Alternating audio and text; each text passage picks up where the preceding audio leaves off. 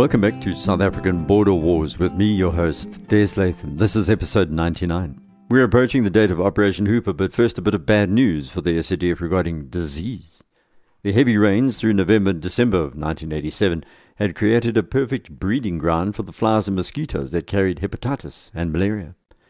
This was impacting morale, let alone the operational capacity of the army. The replacement troopies were on their way by the 19th of November, but they had to receive additional training on the border before they were let loose on FAPLA.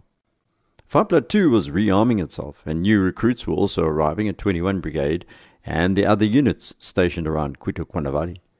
There was a real expectation building on both sides that something significant was going to happen over the next few months. This kind of war couldn't continue. It had changed from a low-intensity guerrilla war ostensibly fought through Ovamboland to a conventional war fought exclusively in southern Angola. The troops arriving to replace the national servicemen had no idea what they were in for. This was an old trick of the SADF. Most of these men only realized they were going into Angola once they were inside the country. The law in South Africa stated they had to volunteer to fight outside of the country, but the SADF top brass had got around that by asking if the men were prepared to volunteer once they'd crossed the border. Had these troops not volunteered, in inverted commas, they would have left their brothers to fight with fewer hands. So it was a contorted and rather malicious psychological trick these blokes played on the minds of the youngsters, most of them 18 or 19 years old.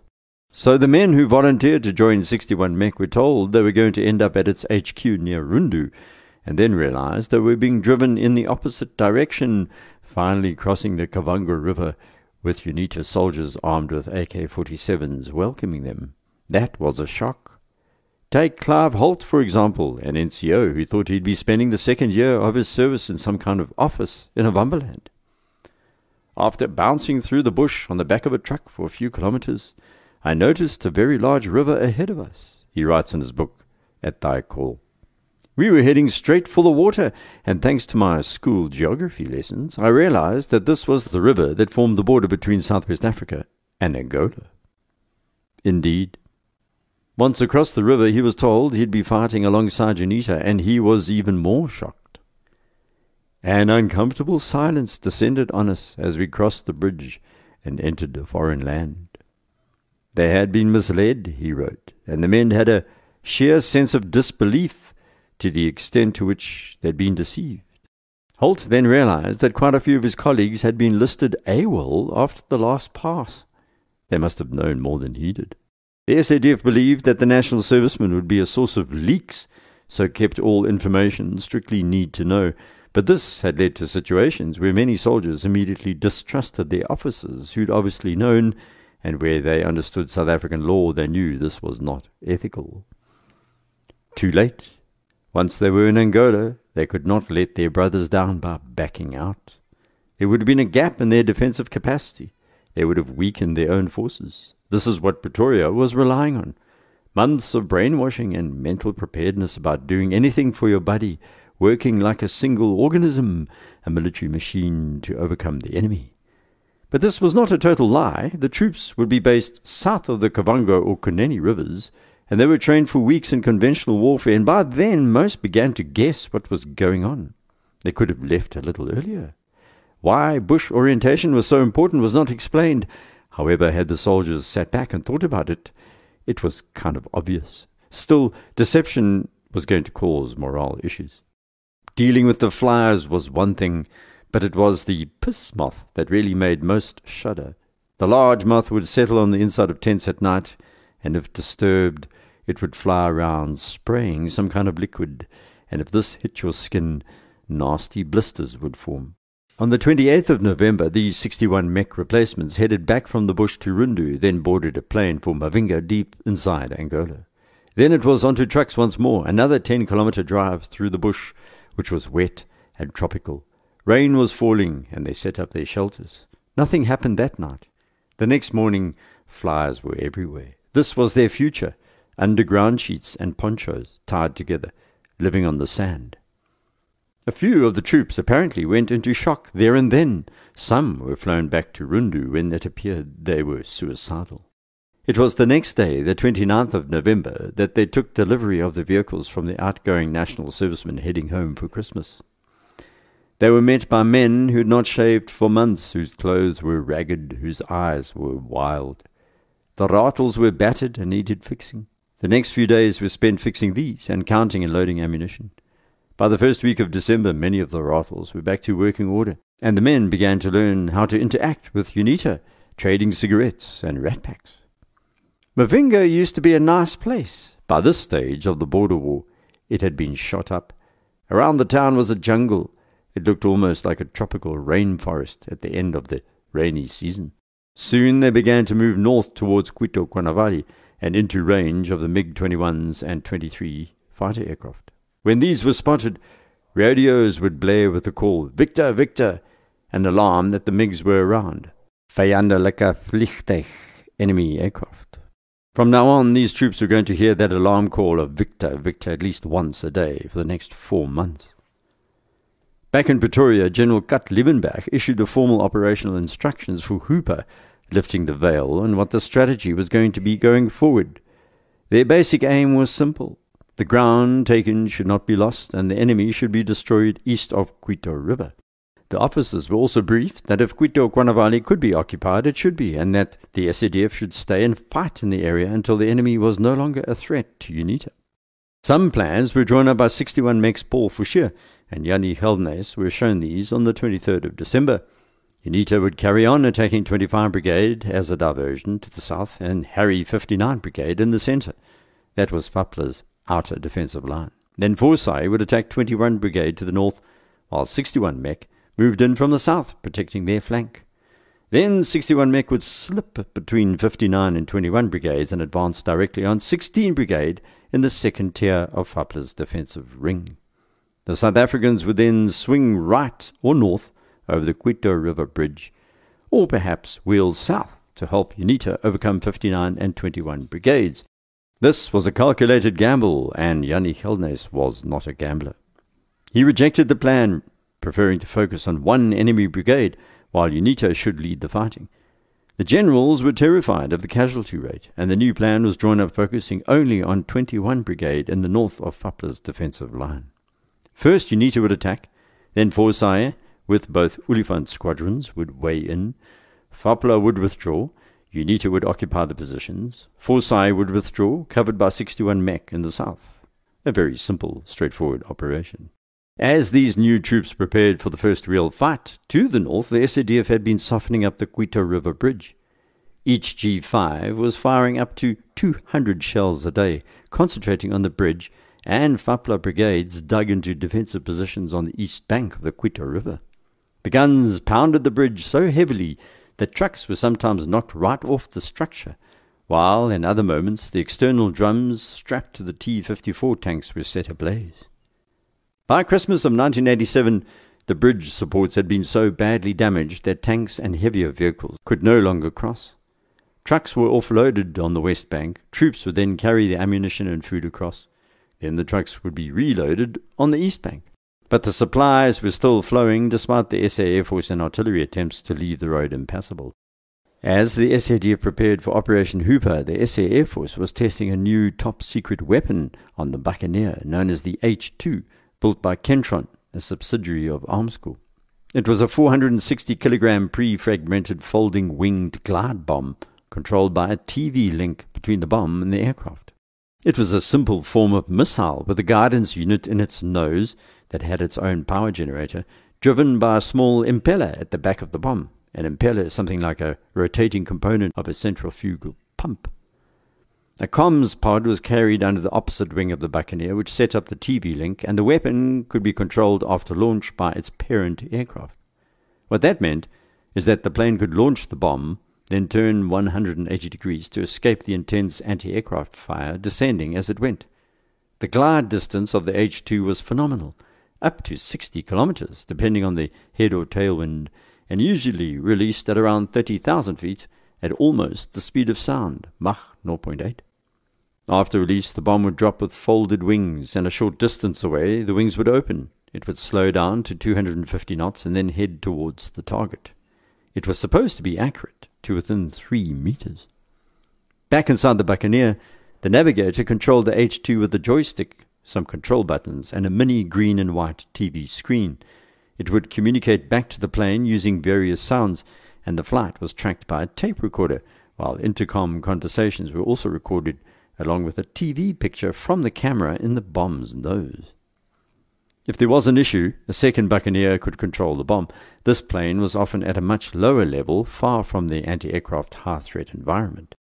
But try as they might, the SA Air Force never managed to completely destroy Cuito Bridge, hitting it once in a blow I'll explain in a minute. By now, the area east of the Cuito River and the Cuito Bridge was known as the land beyond the end of the earth. It had been so severely damaged and pockmarked by high explosives. One recce was based close to the bridge, relaying information to the SA Air Force, as well as directing the incessant bombardments with the G5 guns south of the Miane River. Artillery Commander Colonel Jean Lasberg had received orders to regard the bridge as a high-priority target, but it wasn't easy to hit. It was narrow, a single-lane bridge. Some of the G5s were moved to align with the bridge, and they hit the structure repeatedly, but it did not collapse. On the 3rd of January 1988, Reem de Jager's team from one recce was watching the Cuito Bridge from a few kilometers away. They weren't told why it was so important. Another attack by 2 Buccaneers, supported by 4 Mirage F-1AZs, was on the way with 2 H-2 bombs. After aborting the first mission due to MiG-23s lurking about, Major Picky Siebrits and Major Neil Napier, his navigator, were tasked with releasing and controlling the air-to-ground weapon. A second Buccaneer accompanied Siebrits with Major Giel van der Berg, the pilot, and Captain Peter Kirkpatrick, the navigator. They had 1 H-2 on board. They flew in extremely low, around 50 feet. Then, at what was known as the pop-up point, the planes shot up to 21,000 feet, approaching the bridge from the east.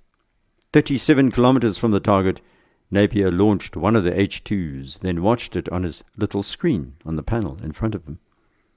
After negotiating a few clouds, he directed the H-2 into the ground on the southern side of the bridge. Suddenly, Siebrits caught sight of 2 MiG-23s en route from Menong to Cuito Cuanavale as they rolled out of the attack and headed south.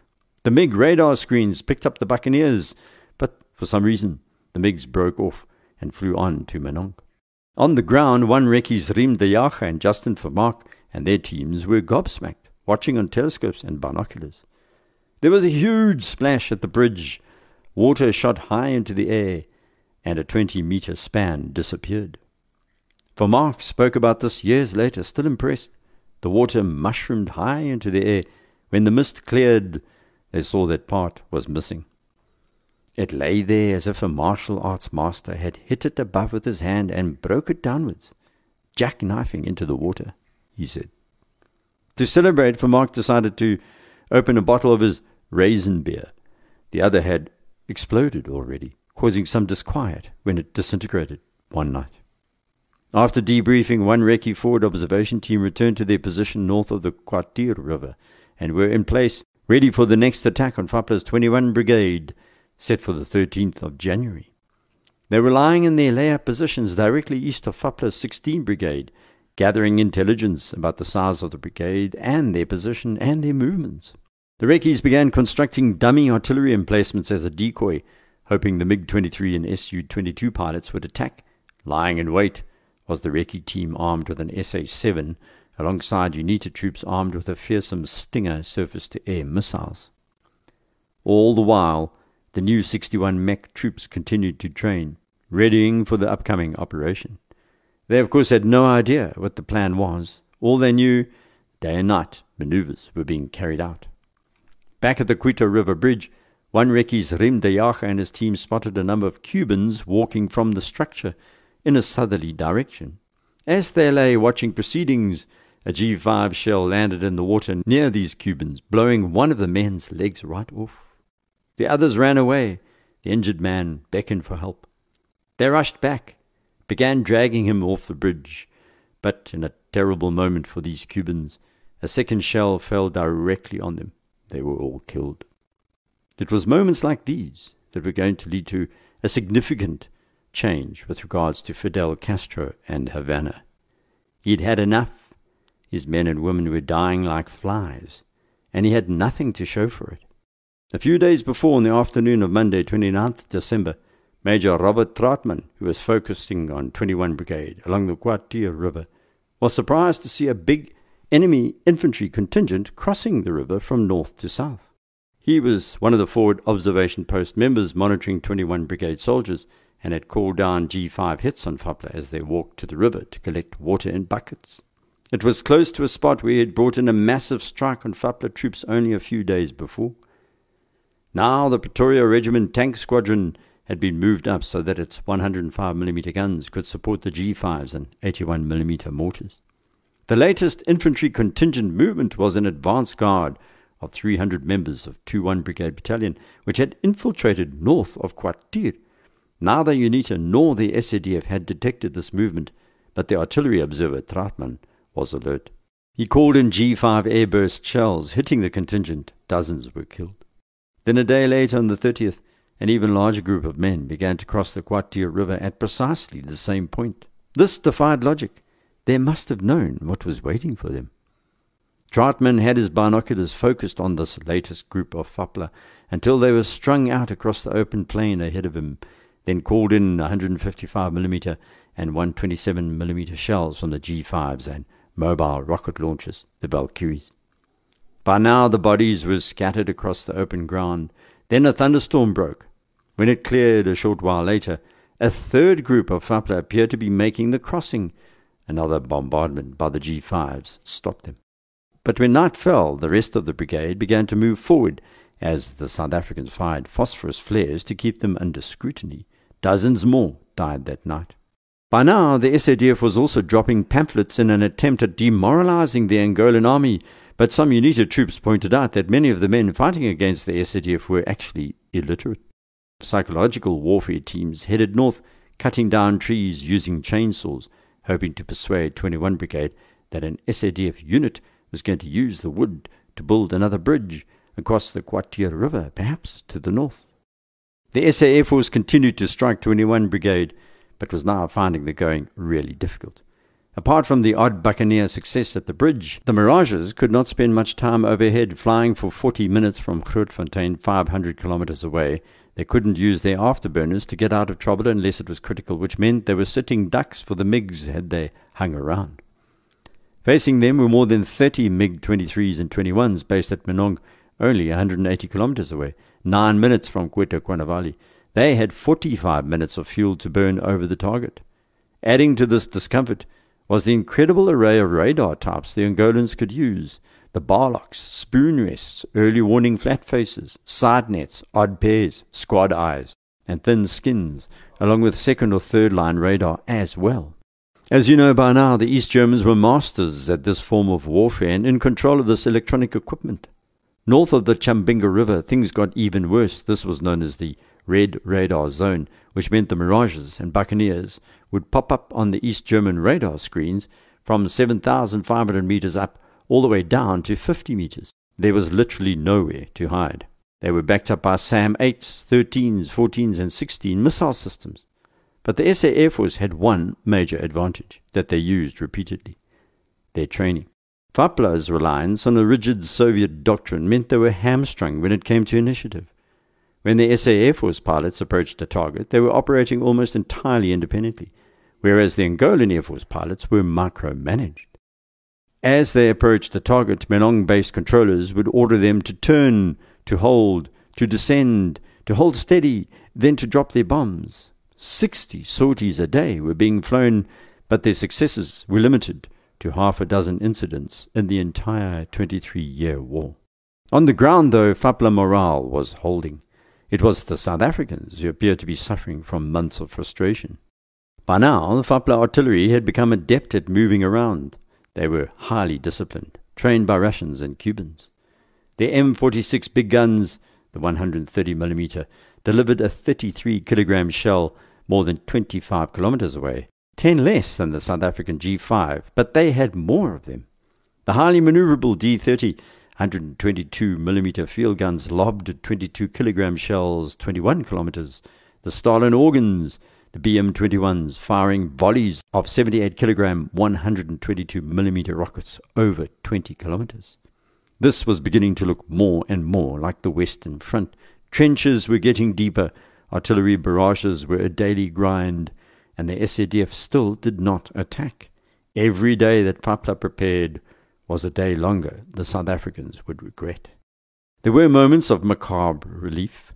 On the 2nd of January 1988, for example, Forsyth was moving into position for Hooper, north of the Cuito River, when 7 MiG-21s shrieked in overhead, bombing the area. One of the bombs fell straight onto a Forsyth lager alongside a 10-ton water tanker. Forsyth Sergeant Major Jacques Davet radioed the driver and received no answer, then rushed to where the bomb had exploded. There was the driver, standing under the holes in the Bowser, stripped semi-naked, taking a shower. The shrapnel had punctured the water truck, and the driver said he didn't want the precious liquid to go to waste. D-Day for the attack changed to the 5th of January, but this passed, once more, because unlike earlier operations, the SADF needed low cloud and rain to keep the MiGs away. That was a reversal of fortune, and outlines just how the failure to control the air war was beginning to have a knock-on effect. By now, the SADF top brass had also become totally and utterly obsessed by what they called psychological action. It was the Civil Cooperation Bureau time, CCB, in South Africa, a form of Gestapo and KGB mixed with a distinctive blend of post-Broederbond mania. A kind of moral madness had crept into the halls of the Union buildings, and the malevolent, poisonous paranoia of fighting a war for decades had finally led to some seriously unhinged individuals being thrust forward. The SADF was a professional organization, but these were rank amateurs who spent more time conjuring torture in the offices than actually fighting on the veldt, and they had seized control of the system during these final days of war. This was not good news for the South Africans fighting in Angola, as you're going to hear. Please rate the podcast on iTunes. It helps raise the visibility of the series. If you want to contact me, head off to abwarpodcast.com. There's a contact form on the homepage, or direct message me on Twitter @DesLatham. Until next, Fasspate.